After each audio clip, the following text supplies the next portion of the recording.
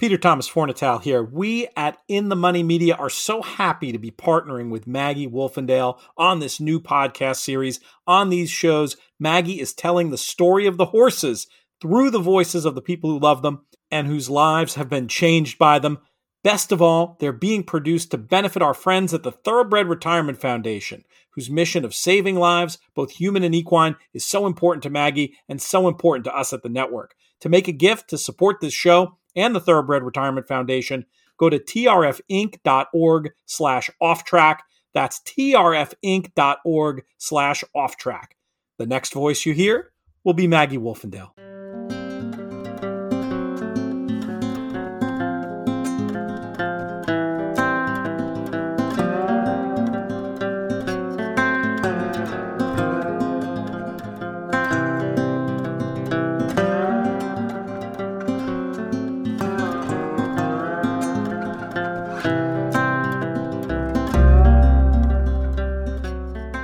Bay Gelding, foaled May 19th, 2013 in Louisiana. By Artie Schiller, out of Lily Ladou by Chief Three Socks. 38 starts, 8 wins, 4 seconds, 6 thirds, with earnings of $440,283. Multiple Louisiana bred stakes winner, including 2-time winner of the Louisiana Turf Championship at his beloved fairgrounds. Jockey Club name, 91 Assault.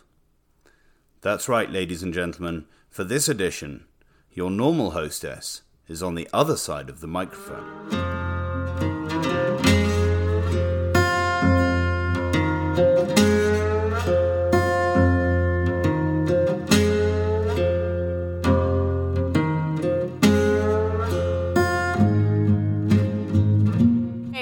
Thanks for tuning in to Off Track this week. As you heard my husband, Tom Morley, in the intro, we're doing things a little differently this time around as we are talking about our four-legged son, 91 Assault, aka Boo. And Tom, he is very much a part of our family now.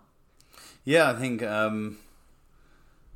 George came along first, and then to be perfectly honest, Boo came along second. He beat Grace to it and was very much part of, he's been with us since a very early stage in my training career when we were lucky enough to... He didn't beat Grace to it, actually. We had Grace when we got him? Okay. Because we brought him down to the fairgrounds the second year we went down. Yeah, and Grace was a year old. I think I'd bought him before Grace was born. No. Oh, no, you're right. She was 6 months old, I think. We'll talk a little bit about when you bought him. So, Bradley Wiseboard called me up one day and knew of my intentions to take a string of horses down to the fairgrounds for the first time that coming winter. And Adam Wachtel and his partners had a Artie Schiller horse at Bill Mott who'd just won a maiden special weight earlier that year at Belmont. And Bradley said to me, he said, "Tom, this is the sort of horse that you should be thinking about buying. You absolutely must buy this horse." So I went over to Bill's Belmont barn, and Leanna very sweetly bought him out and showed him to me. And it was a very big frame of a horse at that point. Like a lot of these Artie Schillers, he took a long time to mature physically, so he still looked like a very raw individual. But I felt confident that we could buy the horse and get him sold. And in hindsight, it didn't work out quite as I'd expected. Yeah, you were very wrong about that. Now, for everybody who doesn't know, Tom likes to buy horses on spec, but my ultimatum is you got to get them sold. Well, that didn't really happen with Bill. No, I called everyone who I trained for and said, look, I bought a Louisiana bred. He has all his conditions in front of him. He's going to come with us to the fairgrounds, and who'd like to buy him? And we didn't pay an awful lot of money for him, and nobody was interested. And eventually I persuaded Paul Braverman to buy a leg in him, but nobody else wanted to buy a part of him. So Boo literally became the house horse at that time, and I think was you had to design your colors for him. He was our first house horse, wasn't he? He was the first horse that ever ran in our silk. So we headed off down to Louisiana that winter with a horse that we'd paid for, but were hoping to get the money back for and he really had to do it himself, to be honest. So through his racing career, things didn't go necessarily as planned in those first few races because he took a little knowing to be able to ride in a race. And it's so funny because now I work with Richard Migliori, and he was a regular rider of his sire, Artie Schiller. And he has told me time and time again that Artie Schiller, you had to get cover because you also had a time when you unveiled him from that cover because he had this really short burst. And Boo was nearly the same way. Yeah, almost identical. And he could be very tough in a race. If you didn't get him cover, if he saw daylight, he would think that it was time to go. And Joe Bravo went down to the fairgrounds that winter to ride for the first time, and he'd ridden some winners for me in Jersey during the summer. And I was planning on using to ride the majority of our horses at the fairgrounds that winter, and he did. It's very funny because Joe is an absolutely sensational jockey. And I still think to this day he's extremely talented horseman, but these two just didn't seem to get along. And Sean Bridgemahan came to the barn one day and he said, "Please, can I have a go on that horse?" And it was beginning to get a little frustrating because he was going off at odds of 3-5, and on paper he towered over the horses he was running against in first level allowance races against Louisiana breds, but we were getting beat, and I think it took him 4 goes to win the condition, didn't it? He did. I think he got rained off once, too. And then I think he had like 2 wins that first year, but it took a while to get to the winner's circle. But let's fast forward a little bit to we had a rough go the 3rd year we went down there. He got rained off constantly. I think he only ran twice, and he was able to win like a entry-level open allowance race. But then the following year, talk a little bit about his first Louisiana Day, Champions Day turf. So he was a funny horse because he kind of when you train for a New York turf season, then you get your turf horses up at the beginning of the year and you get them to try and peak sort of July, August, September, October. But Boo had to do it inside out. So he'd come back from Louisiana and he'd go to Patty Hogan's farm. And Patty adored having him for his summer holidays, and we turned him out every summer without fail, and I think that led to his longevity on the racetrack, and honestly he could have probably lasted even longer. And then we brought him in, and we always had to run him over his head in these races in New York to make sure that he was ready to go when he got off the van in Louisiana. And he was such a funny horse because he would get down to the fairgrounds, having been in the beautiful open-sided barns in New York. And the barns at the fairgrounds, for those who don't know, they're hurricane-proofed, so you can't see out because the corrugated iron comes all the way down to 4 foot off the floor. I've never seen a horse happier when he used to get down there and he'd get into his barn down there, and he was just the happiest horse on earth. And honestly, I think it's because he knew that he was going to run in races where he was just going to be the best horse. And that winter, he won. I think I'm right in saying that was the winter that he won the Louisiana Turf and the race in April as well. Not Laddie's Poker, the Dixie Poker race. Dixie Poker. Yeah, but what about watching that first Louisiana? So that was very special. We weren't actually there. We were in England, and it was just in the month prior to Christmas, and we got to sit around the iPad with my father, who at the time wasn't doing tremendously well, and my brothers were there with their wives, and we huddled around Dad's armchair about 11 o'clock at night. About 11 o'clock at night, and put the iPad in front of him and watched him win his first Louisiana Turf Championship. And that was a very, very special moment for all of us, but for me especially, because my father was my biggest supporter and my biggest fan, and the man that I used to turn to when I was confused about why things weren't going the right way. And he was always an amazingly sensible ear with some wonderful advice and decades of experience in the horse industry. So to be able to watch a horse running in a stake, the other side of the world, wearing my silks and owned by us and Mr. Braverman was extremely special. It was. It was so happy. It was just such a happy night. And Boo, I think throughout his time on the racetrack with us, brought us so many joyous moments. Even when he didn't win. I remember him running second in that Henry S. Clark at Laurel and us being so excited for him. We were laughing about it. He genuinely made me laugh so many times during races, and as a very, very competitive racehorse trainer, it's not often that you find yourself laughing at horses during races, but he's not the most, and we'll get to this when we talk about him learning his new career now, but just to give you an idea, he's not a sort of authentically put together thoroughbred. He's an incredibly tall with a very, very long neck and a very, very long back, and then a very underdeveloped hind end. Yeah. So sometimes he looked incredibly awkward, like a deer on ice or a sort of out of control giraffe in the middle of races. But he handled all sorts of going, although he preferred a firmer surface. But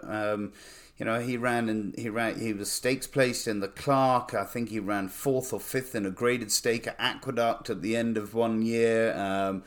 And obviously, when he got down to the fairgrounds, he was I think he won 7 races at the fairgrounds, and it's a very unique turf course down there because they're very tight turns with the longest straight of any turf course in America outside of Kentucky Downs.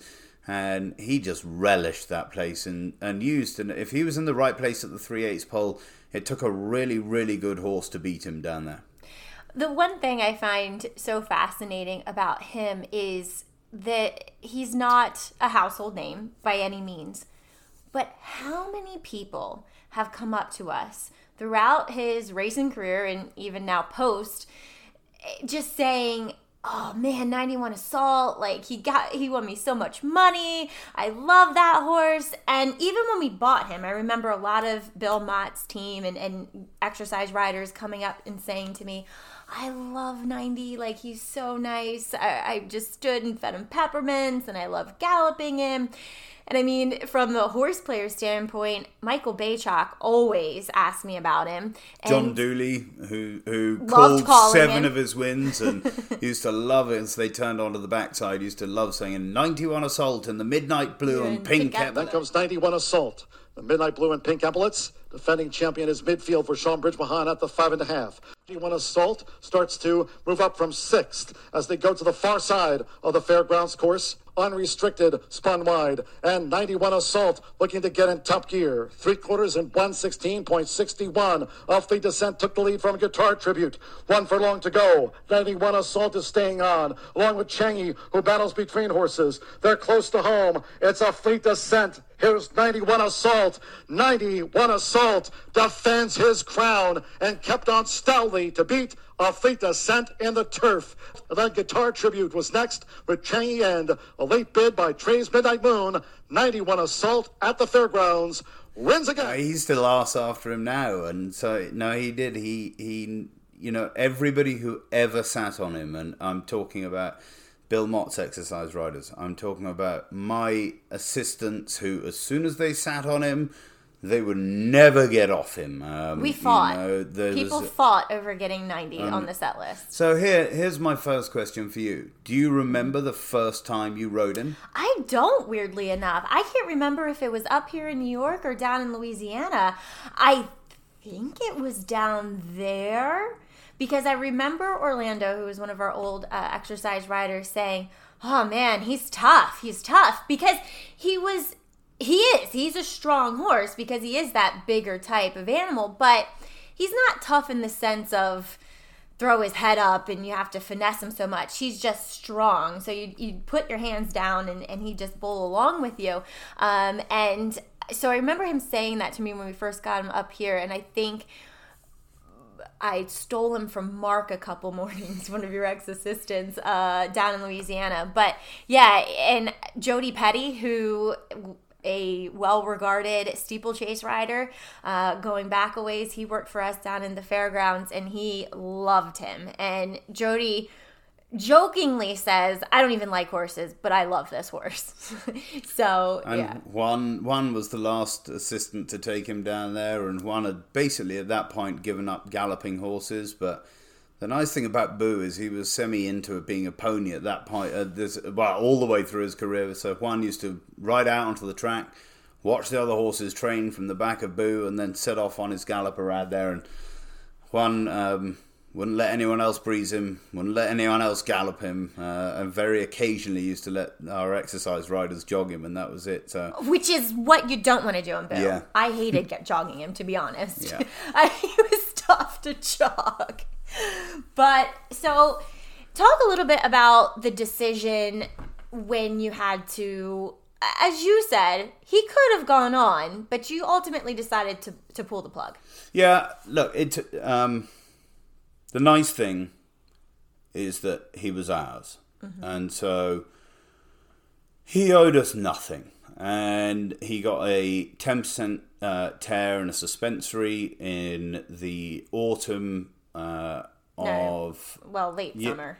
He was just starting to get ready for his campaign down in Louisiana. And I think it was after his first or second breeze. And we were in Saratoga, and Axel called us and said, look, there's a bit of heat on his leg. What do you want me to do? And I said, all right, well, just jog him for a couple of days. I'm going to be down there at the beginning of next week. And when I got down there was definitely just the heat had kind of gone away, but the ankle didn't feel the same as it had before. So we got it ultrasounded, and he had a small lesion in his ankle.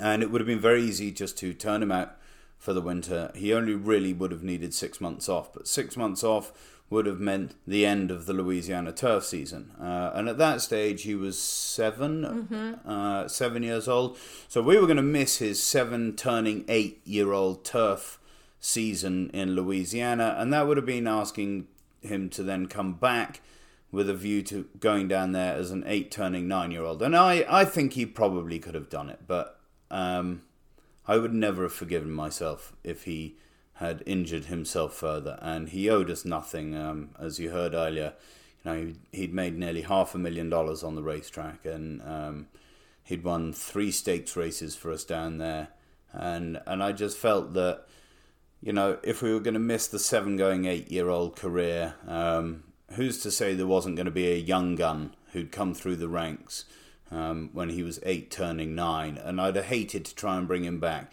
and got him back, and then taken him down there and him more, not me being disappointed as much as him being disappointed that he couldn't go back down there and win like he had done. So the most redeeming quality about him is he loves to do things right. Yeah. He loves to win.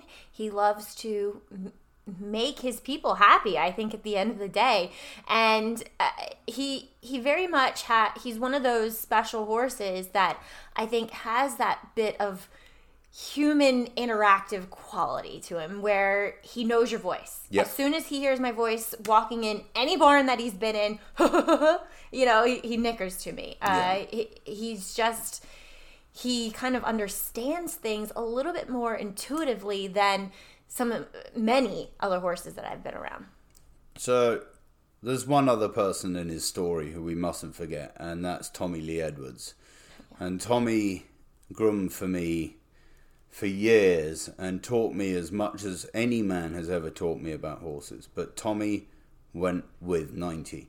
Mm-hmm. And the only time that Tommy wasn't with 90 was when 90 was in a field. And Tommy was from Louisiana as well.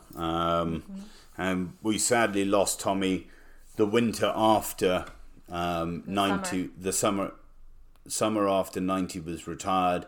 But he definitely deserves a special mention in 90's racing career, because he was a huge part and a huge love of 90's, and they genuinely did love each other. But he, as Maggie said, he's a horse who he's desperate to please, and I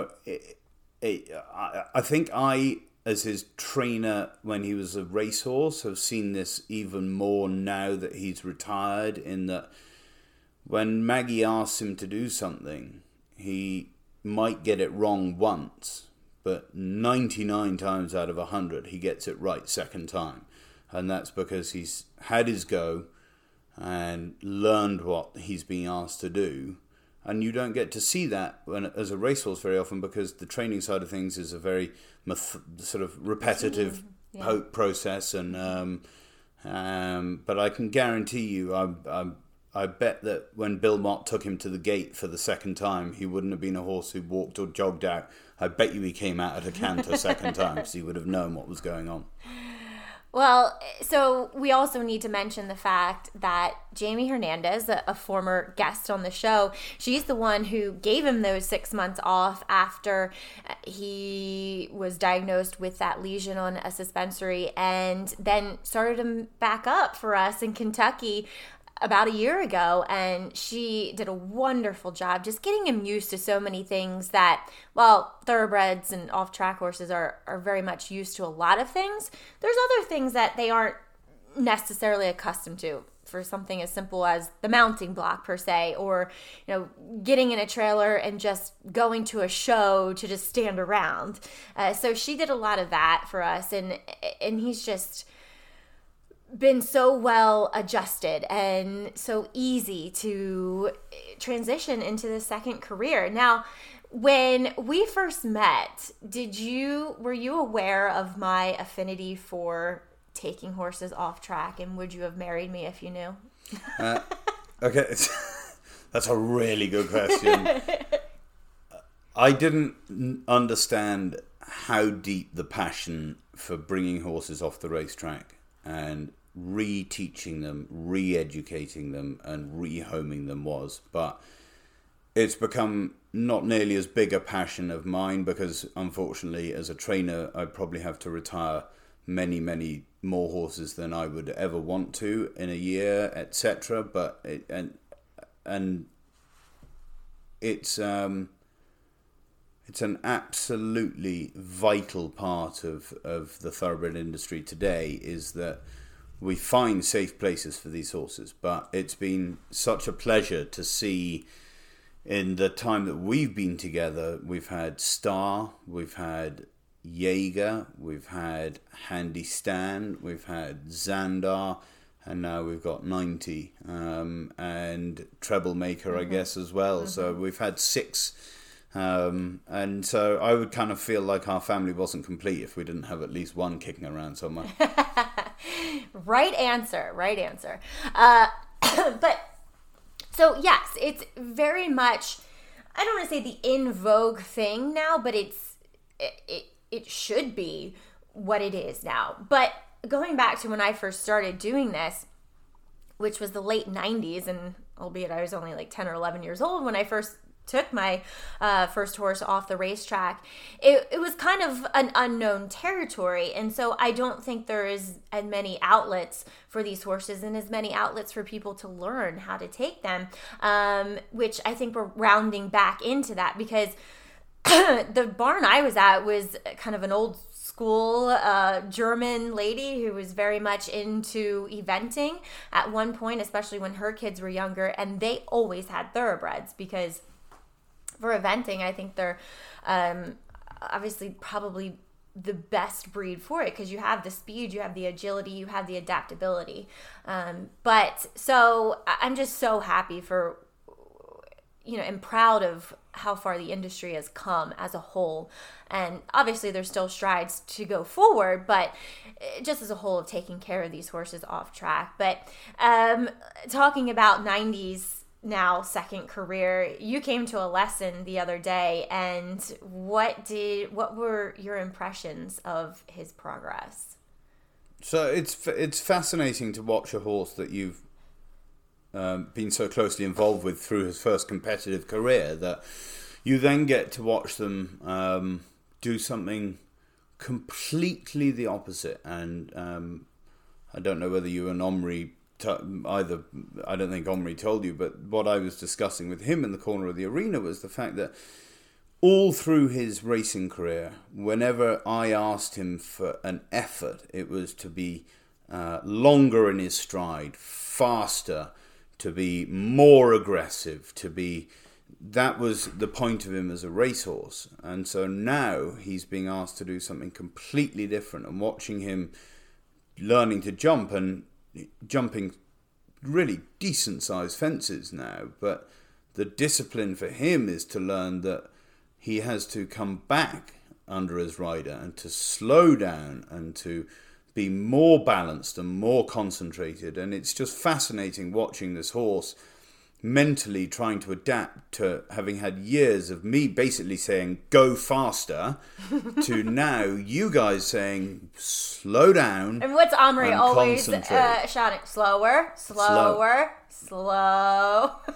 And it's not it's a wonderful thing watching him transition from that to what he's learning to do now with you guys. It's so funny because you'll get a lot of horses that are the proverbial kick ride, where they're a little bit behind your leg. They don't want to go forward. But for me, I've always kind of preferred the horse that you have to half halt. Because for me, it feels like they're always going to be there for you. So I love riding boot. Trust me, I am beet red and sweating in 20-degree weather, because it's a lot of hold, but I like that. He and Omri again today after our lesson just, comment about how smart he is, because even today he went slow. He hit his leads.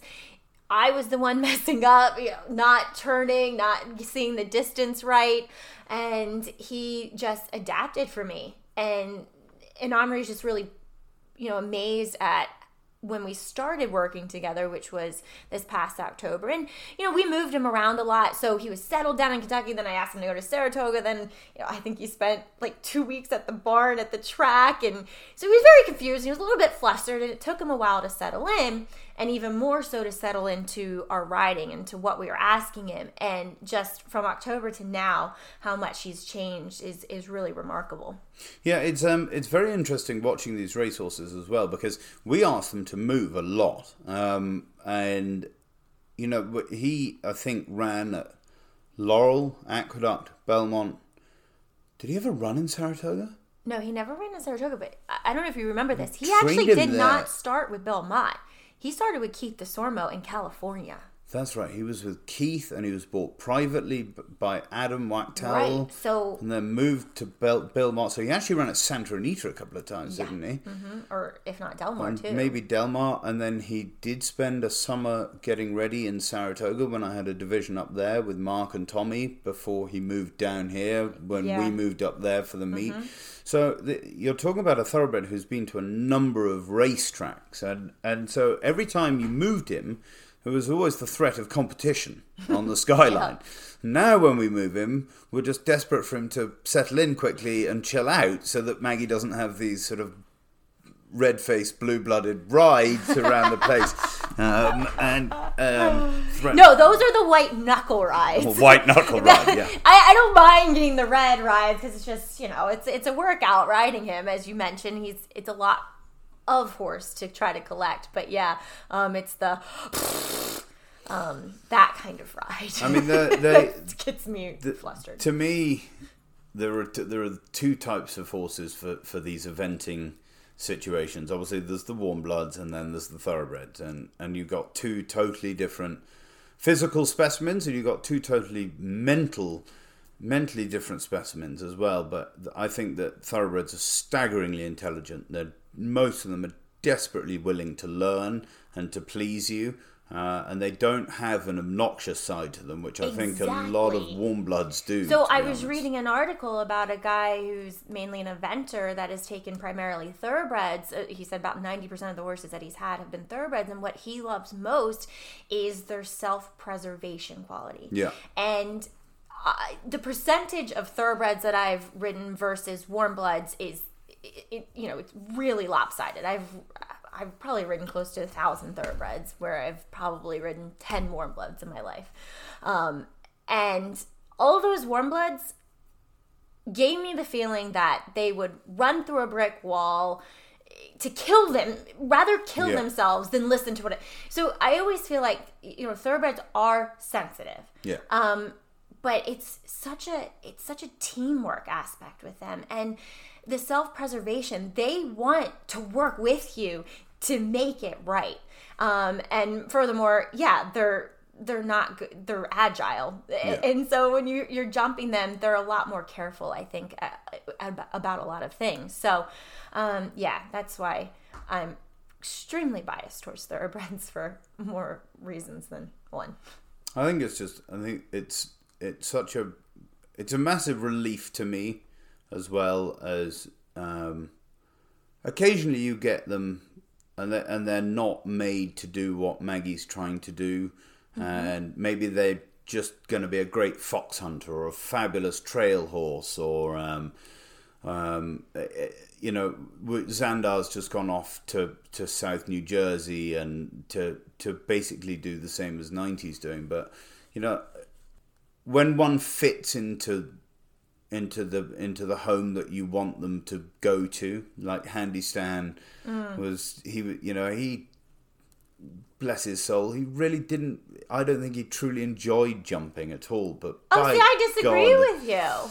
By God, he used to love going out on those trail rides and things through the woods and things. No, but he was such an overachiever. Yeah. That, the self-preservation quality was there at first because he's like, I know, and I admit I think 90 is probably the soundest horse that I've taken off the trail with the least amount of Xandar. Xandar's extremely sound, yeah. Maybe not mentally. Well, that's why you need to get away from the racetrack. Physically sound, but Handy Stan definitely had the most amount of problems. Yeah. And there's that self-preservation quality where at first when I asked him to jump, he's like, no, I can't do this. Like, what? This is going to hurt. And then slowly, and not even slowly, honestly, it was kind of like an overnight thing with him. He was like, wait a minute, I can do this. It doesn't hurt. And I think, too, it was a lot more, conditioning him. And he felt so much sounder and he was moving so much better with all the dressage I was doing with him. And then he was like, oh, I can jump. This is fine. And he actually I think he liked it. When he came off the track as well, he did not have the physical build to elevate, if that's a polite way of putting it. Because weird he was extra rib. His top line wasn't as...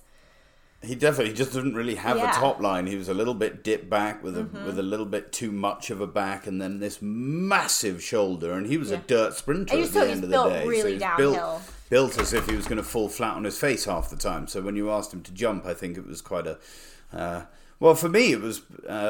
you were petrified. Incredibly nerve-wracking because you decided to do it while you were pregnant as well. So I wasn't very happy when Maggie said, you must come to the farm and see what I've been doing with Stan. And I was like, oh, great, okay. So I potted on out there, and there's in the middle of the ring, there's some barrels and poles set up, and I was like, well, so I'm watching him trot and canter around and do figure eights, and then suddenly she just turns into the middle of the ring.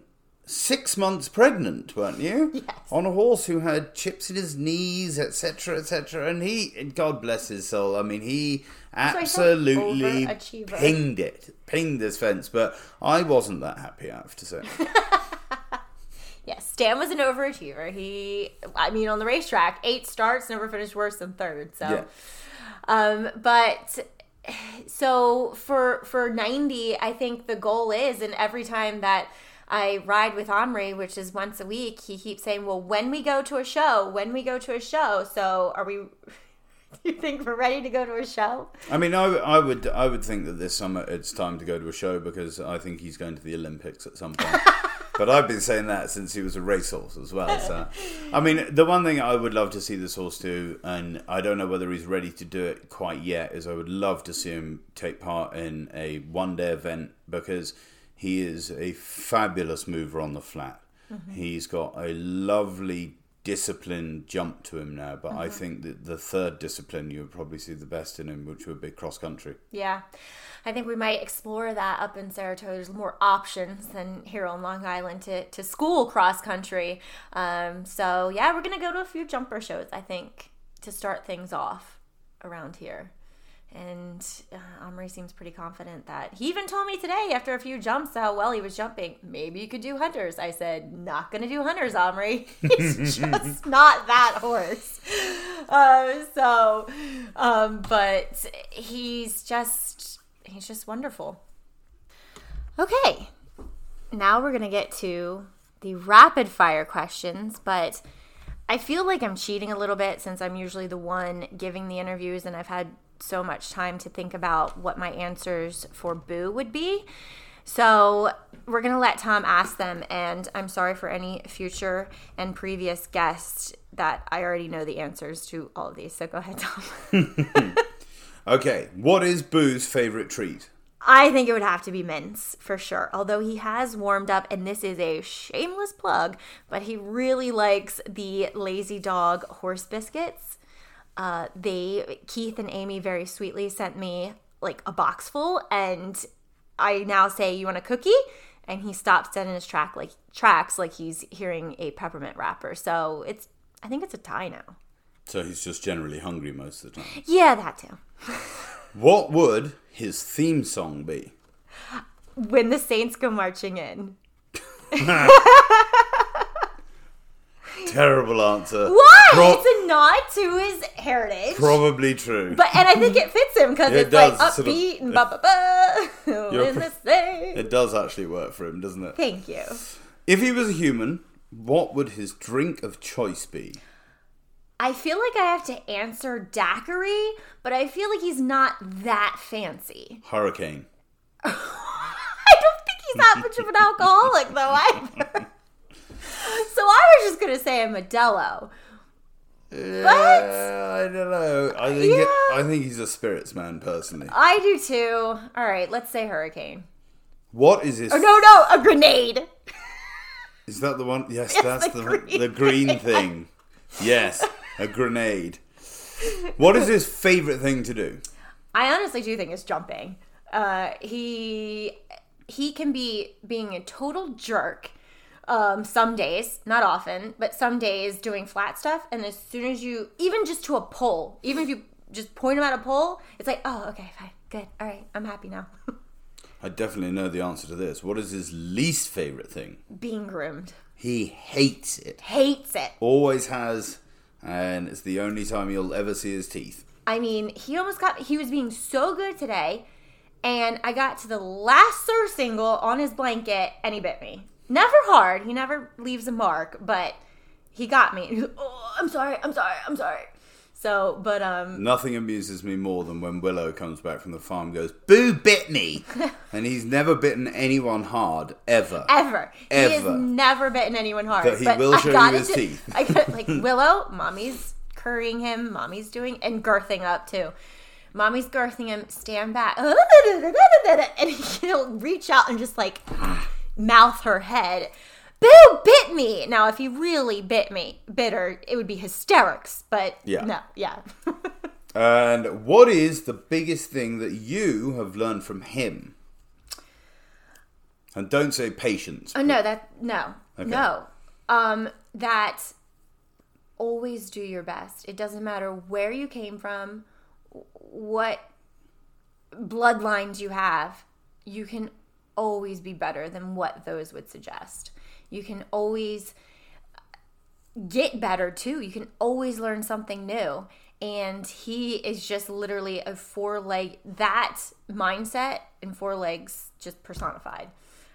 Because every day Boo tries to be better. Boo tries to learn something new. And like he doesn't have that much of a pedigree at all.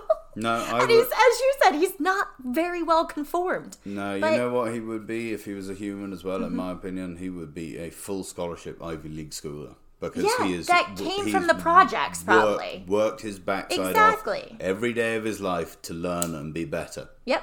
Yeah. He's just, and that is something I've always admired in people, and he is truly the equine version of that. Yeah, I agree. But yeah, also he tests your patience at times, but that's all of them. You have to be a patient person. You have to be disciplined, you have to be patient, you have to be understanding and sympathetic and empathetic and always be willing to learn to be a good rider. And you have to have a husband who's very level-headed about these things when you ring up and say, I want to sell him. It's only happened once, okay? I had a bad day, and Boo made it worse. Didn't help. Well, Tom, thank you for sitting down and talking about Boo. I know it wasn't too much of an ask for you. No, I can think of worse things to do on a day when it's driving snow outside. I picked the right day, and thank you for talking to me about him, and it's given me nothing but absolute pleasure and joy to sit here and share the story of Boo with all of you.